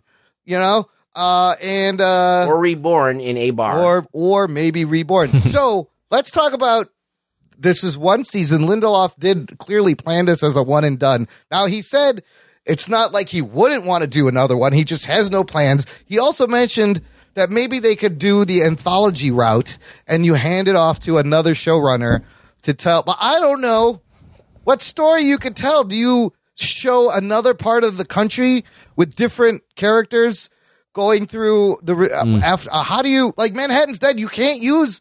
You can maybe do something about Night Owl. You can maybe address, does Angela have the powers? Maybe there's a secret child we don't know about. There may be more Ozymandias kids. You got to imagine some other pissed Vietnamese women also inseminated themselves, maybe, or she had more babies. So there may be. I'm sure you could tell. So I personally don't want to see another season. I don't know if I do. I enjoyed the way this wrapped up. Yeah. I'm sure you could tell an anthology series, or I'm sure you could even continue the story here. I don't want to see either. Yeah. The reason being is this story wraps up pretty neatly. There's the spinning top at the end. If you do the anthology thing, they already kind of used all the interesting characters from Watchmen in this. Except for Night Owl. He's still out there. Is he that interesting? No, he's Batman. He's goody two shoes Batman. He's a doofus Batman. He's really like a doofus goofball character. Like we said, now if Ozymandias is arrested and the world knows this was a hoax, maybe we could see how people react to that, how vigilantes react to this new world now that everyone knows that the squid was a fucking hoax from Ozymandias. No, that could be something. Right. And now that they know that, will the countries go back to nuclear war? Will they be like, oh, that was fucking bullshit, let's blow each other up again? Because that's what stopped us, and maybe the Cold War, like a Cold War II, that could be kind of interesting. Well, the Cold War ended anyway. We never blew each other up. That's true. The thing is, that shit was written in 85 when there was a Cold War, but we lived past it knowing that nothing happened. People did realize, I mean, you got to think, I remember people came to their senses. Gorbachev and Reagan, and I think it was Gorbachev who held back more. So it didn't need a fucking crazy joke to fucking trick people into not nuking each other. Well, that world did. That's a different, it's a fictional parallel universe. Well, Okay. It's not a real world. Yeah, but I mean, it's a commentary on the It world. is a at the commentary time. on fascism, on heroes, on masks, on power. We learned that at least for the time being, stupidity didn't reign supreme. Yeah, we came to our We senses. got lucky for now. Who knows what the future holds? Sure. God damn this! I think that the genius of this is that it worked. Yeah. Right. Yes. It there's nowhere to go but down. Yeah. I agree. Okay, so that's why I don't want another season of it because it was so good. There's no fucking way. Like, in all the things that I even didn't like about it, I end up going, I see it. Like, you know, at the end of the day, like, I'm glad they did that. You know, like anything, even my worst criticism of stuff. Like, I'm glad that they did that at the end of the day because it was entertaining. I don't know if I would be able to keep giving out olive branches to stuff, especially if it wasn't as high caliber. Right? So let's say they kept taking liberties with this book that I really love. And it keeps, like, you know, going more and more along the lines of TV. Yeah. You know what I mean? Like TV, like stuff that you need to do to get people to come back every week. It's not like this, to me, at least seemed like a piece of art. It absolutely was art. Because it was this contained story. Yes, it was. So I'm 100% behind that idea of it. And I don't think it should. And a work of art doesn't need a sequel. Leaving it in a question like that is great. Yes, it's poignant. Yes, it has. It gives you more than if you gave it an ending. Like you wouldn't go back to Inception and be like, "Oh, give me a sequel. Show me what happened to the top." No, it doesn't matter. No. It is absolutely a work of art. One of the best shows I've watched this year, and probably in a few years. It blew me away. I'll give it a 10 out of 10. I don't know. We can score it if Are you you want. giving it a rating? I don't know. We don't have to. Do you want to rate it? I can't. How are you going to rate it? I highly recommend it. Yeah, absolutely. Right? Do I like it better than the graphic novel? No. But I do think that it is definitely, you have to watch this. It's must-see TV. Yep. It's must-see entertainment. It's art. And it's very well done. And even the stuff that I don't like about it is outweighed by how good it does what it does. So, I was entertained. I had questions. They were answered. And, I saw things in a different light. They created these two new heroes that I think are pretty badass. So do you think it plays for people who are not familiar with the source material? Because I was talking to this dude at work. I had a conversation with him. He got into the show. He has not read the book. He has not seen the movie. He did admit he had to Google a couple of things. Yeah, but that's what you do now. But that's what you do. Fucking Wikipedia it, and you don't have to read anything. I Wikipedia'd it. And he did, and he enjoyed it. Yeah, well, then you've answered your question. I did. Right? I guess it works. I would say that, I said this earlier, but I think the show accomplished everything it needed to accomplish, right? So it got me to watch it week to week. It made me interested in the comic. Yeah. That's a plus. Lastly, it made me interested on what other things HBO produces, and now I'm like, I should go watch Chernobyl. Maybe HBO just has like a knack for creating awesome content that I'm just missing out on. And not only that, both like Chernobyl, one amazing season, and that's all you need. Like Chernobyl clearly is not going to have another season, but Anthony, watch fucking Chernobyl. It is as compelling and deep and amazing as Watchmen, and I could not stop watching that show. It's another work of art, but really based in reality in a historical incident. It's fucking great. Better than Game of Thrones season 8. Any final thoughts? I think Isn't there like Silicon Valley's on HBO too? Silicon Valley is a great show. That also ended recently. It had a great series finale. Perfectly. They've had a great run this year. They had a great 6-7 years, and it wrapped up. No, I'm saying that 2019 for HBO. Succession is one I got to get into. Yeah, everyone says it's amazing. I watched the first episode, and I'm like, I want to watch. Is that the one about the people vying for the corporate thing? The company. Yeah. My buddy's telling me about that. Kieran too. Culkin, Brian Cox. It's got Cox in it. It's like Game of Thrones for in the corporate world. Yeah, the boardroom. Yeah. So, and that's another one. But HBO generally, I love. They've made some cool like short 3-episode documentary series of the true crime shit. Was Westworld out this year too? No, that's not coming back until I can't wait to see if that's good or bad. Next year. Yeah, that doesn't. All I know is there'll be naked women in it. So there's naked robot movies. Yeah, I don't know if we're gonna do that anymore. But HBO always fucking bringing it, man. I saw it was like the debate online was HBO or Netflix who's producing better original. They didn't really have to worry of Game of Thrones ending like we thought they were worried because they continue to stay in the public eye, continue to be the water cooler conversation. But I mean, did this do as well as Game of Thrones? No, not. It's. I mean, I think that the Rotten Tomato score is weird, right? I mean, they're both based off of source materials, but Game of Thrones had more time. What's the audience reaction to Watchmen? To Watchmen? Let's find out. I never check for TV shows, but we probably use. Good. Watchmen season 1 on Rotten Tomatoes, 96% tomato meter, 8.53 out of 10. Critic side audience score. Wow. 51%.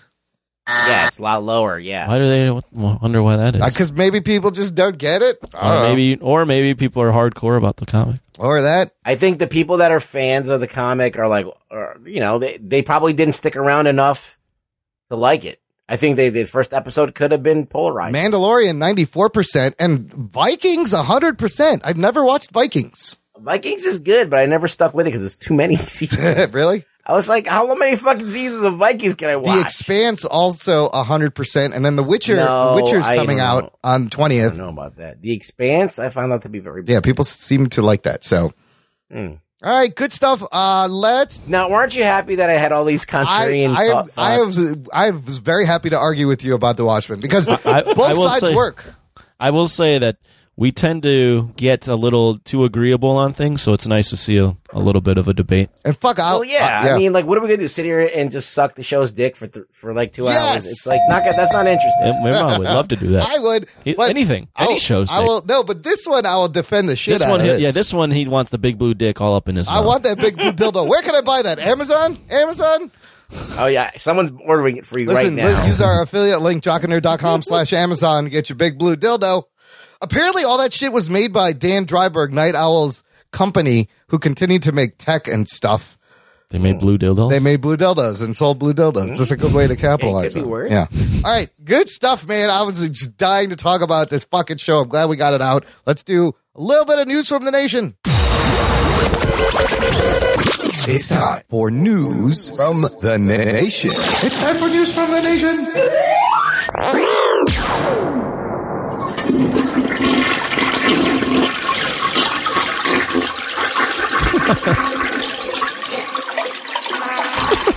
I don't know why that makes me laugh.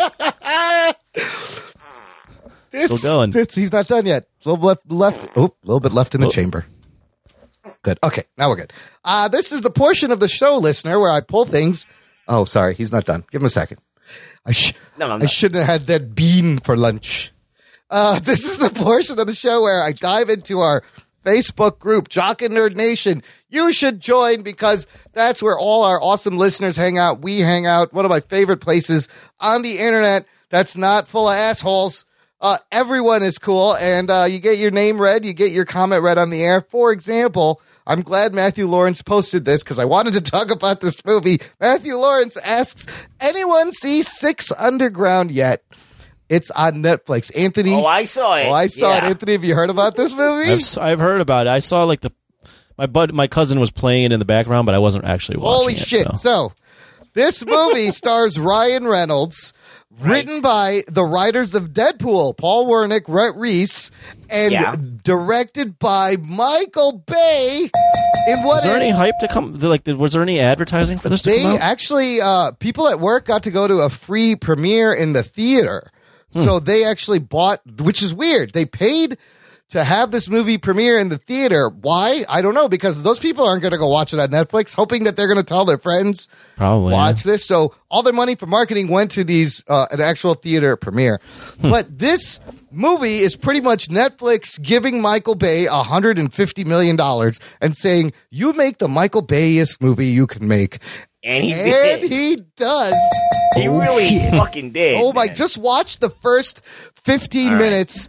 It's an amazing action scene. Ruggs, what are your thoughts on this? Let me just say, okay, this is the world's stupidest Break movie. down what real quick what the plot is. This movie is so dumb, it's beyond dumb. Yeah. But yes.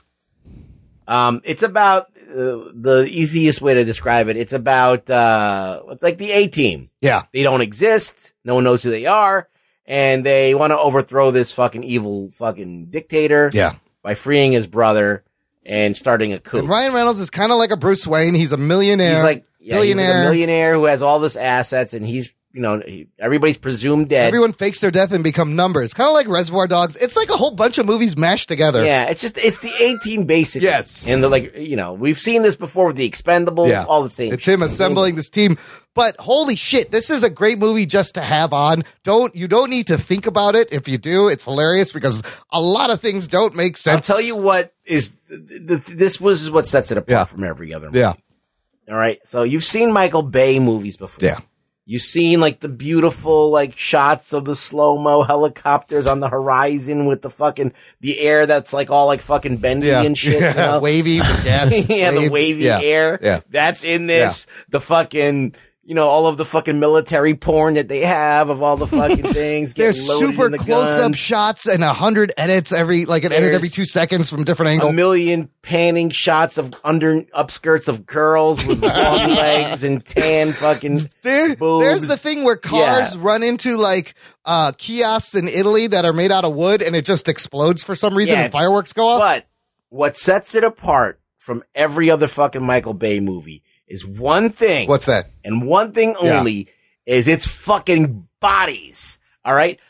When somebody gets hit, they use a dummy or a digital dummy, and that fucking guy goes flying. Yes. Like, you see people fly out of windshields, go under tires. Yes. Like, you're seeing fucking people getting exploded, faces explode. Yes. Like, this is all about, like, he's like, I'm gonna do gore and, like, in an action movie. I've never seen so much disregard for human casualties in a there's movie. Just people They're getting running mowed over movies. Anthony, I'm gonna spoil some of this. There's a moment where he hit that spoiler button. Spoiler alert. He shoves a flash grenade in this dude's mouth and it explodes his head. And he's like, that was just a flash grenade. I didn't think that would happen. There's just so much stupidity in this movie. There's a doctor character who just does doctory things in the beginning and never again does any kind of doctor stuff. And she's like the doctor of the team.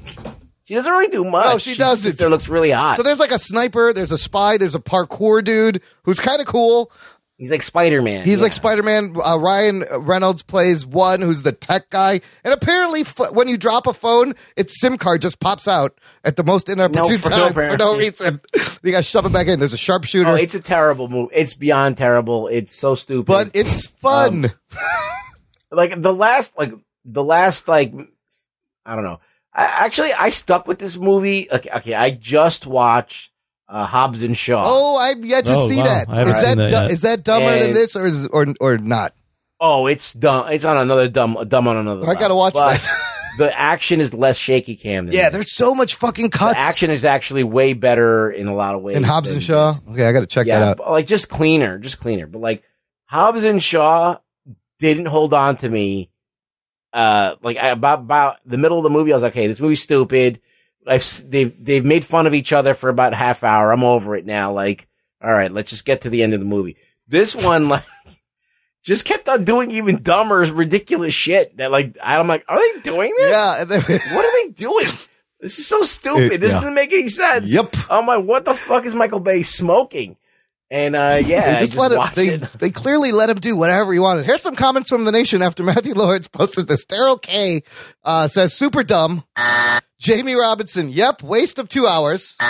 Jess Rivera made it about 5 minutes, then gave up. Matthew Lawrence, I liked it. Matthew, I also enjoyed it. It's great. It's just a fucking great, mindless. It's not great action movie. It's just don't hyperbole. It's like when you drive past like an accident and you have to stop and look. It's a train wreck. It's what it is. But for like a fucking train wreck, quote unquote free new movie on Netflix, it's fine. It's perfectly acceptable. They got Adam Sandler shit on there. Now they got Michael Bay shit on there. But wow, Michael Bay. Like, I don't know if I could watch a lot of these. But it's terrible. It's terrible fun. Like, it's so bad it's fun to watch. That's what I think. Like, every single time you think he can't hit another person and make him go flying in the air. He does. He does. He just does. And every single time that you think that he can't put this girl in a sexier outfit. He does. He just figures out a way. Some great ass in this movie. Some of the car stunts were pretty impressive, and it's your typical just fucking flying up in the air. Well, there was a fucking lot of shaky cam. Yeah.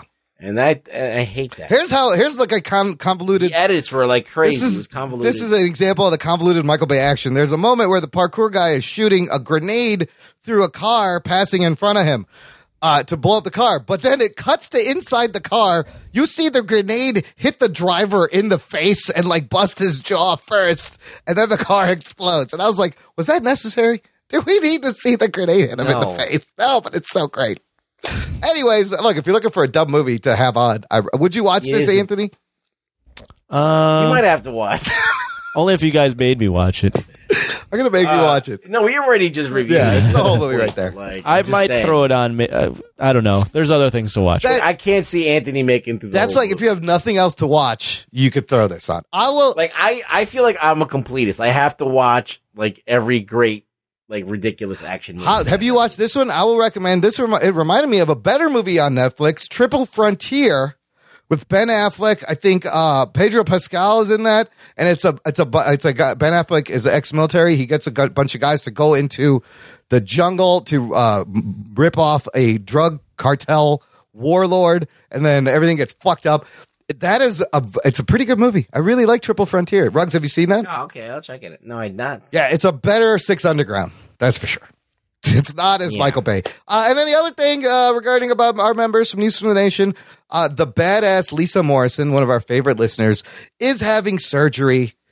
And best of luck. We want to wish you a full and speedy recovery, Lisa Morrison. Hopefully this What kind of surgery do you know? No, I don't know, but is it the knee surgery? Maybe she plays a lot of sports. She's a goalie, which is, you got to be a little bit crazy to be a goalie in sports. I mean, come on. So we hope you get well soon, and we hope this podcast can keep you company as you recover. Yes.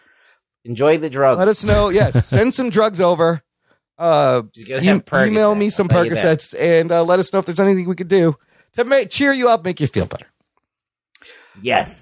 You guys, we're up to 106 Apple Podcast ratings. Oh, shit. Nice. I said this already, but I'm going to say it again. You're going to be around your family holidays. You're going to be sitting around.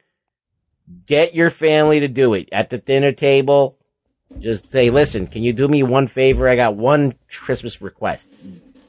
Go and give them a star. If you're in the U.S. and your relatives have an iOS device, get them to pop open the Apple Podcast app. Search Jock and Nerd, light up those stars. Our goal is 200 ratings, and we're going to try to reapply to Rotten Tomatoes and be official, legit movie reviewers. I don't know. This is a pipe dream. This is a long-term dream, but it is a dream of mine to be considered for the tomato meter. Listen, we got thousands of you listening. I know you guys don't all have iPhones, but come on, guys. Like we only ask millions. And we only ask you for all your money and all your share of the geekery and all your time. But don't you want to see us succeed? Yes. And if you don't have an iPhone, everyone around you has an iPhone. So just grab theirs when they're not looking, maybe when they go to the bathroom, like Ralph Bravo did, and light it up. Anthony, final thoughts for the week. Final thoughts. Hey, have a happy holidays. Merry Christmas. Happy New Year. Well, not Happy New Year. We'll be recording before that, but happy holidays. Kwanzaa? Happy Kwanzaa. Happy Christmas, Happy Hanukkah. Kwanzaa. Not that many people celebrate Kwanzaa, by the way. What's going on in Muslim style? We got nothing this year now. Nothing? No Jesus? Happy holidays. Ramadan was months ago. I hope you guys get everything you wanted for Christmas. I hope you didn't break the bank getting everything else for everyone else. Ruggs, where can the listener find you? You can find me on Twitter at ReallyRugBoy, so come by. There'll be a link to his Twitter in our show notes, jockandnerd.com/307. Links to everything we talk about in the show, where to find the show, from Apple Podcasts to Spotify to Pandora, links to how to get in touch. Thanks for listening to the Jock and Nerd Podcast. We'll peep you next time. You forgot the outro. Yeah, people know who we are. Okay. I'm going with it. Fuck that show.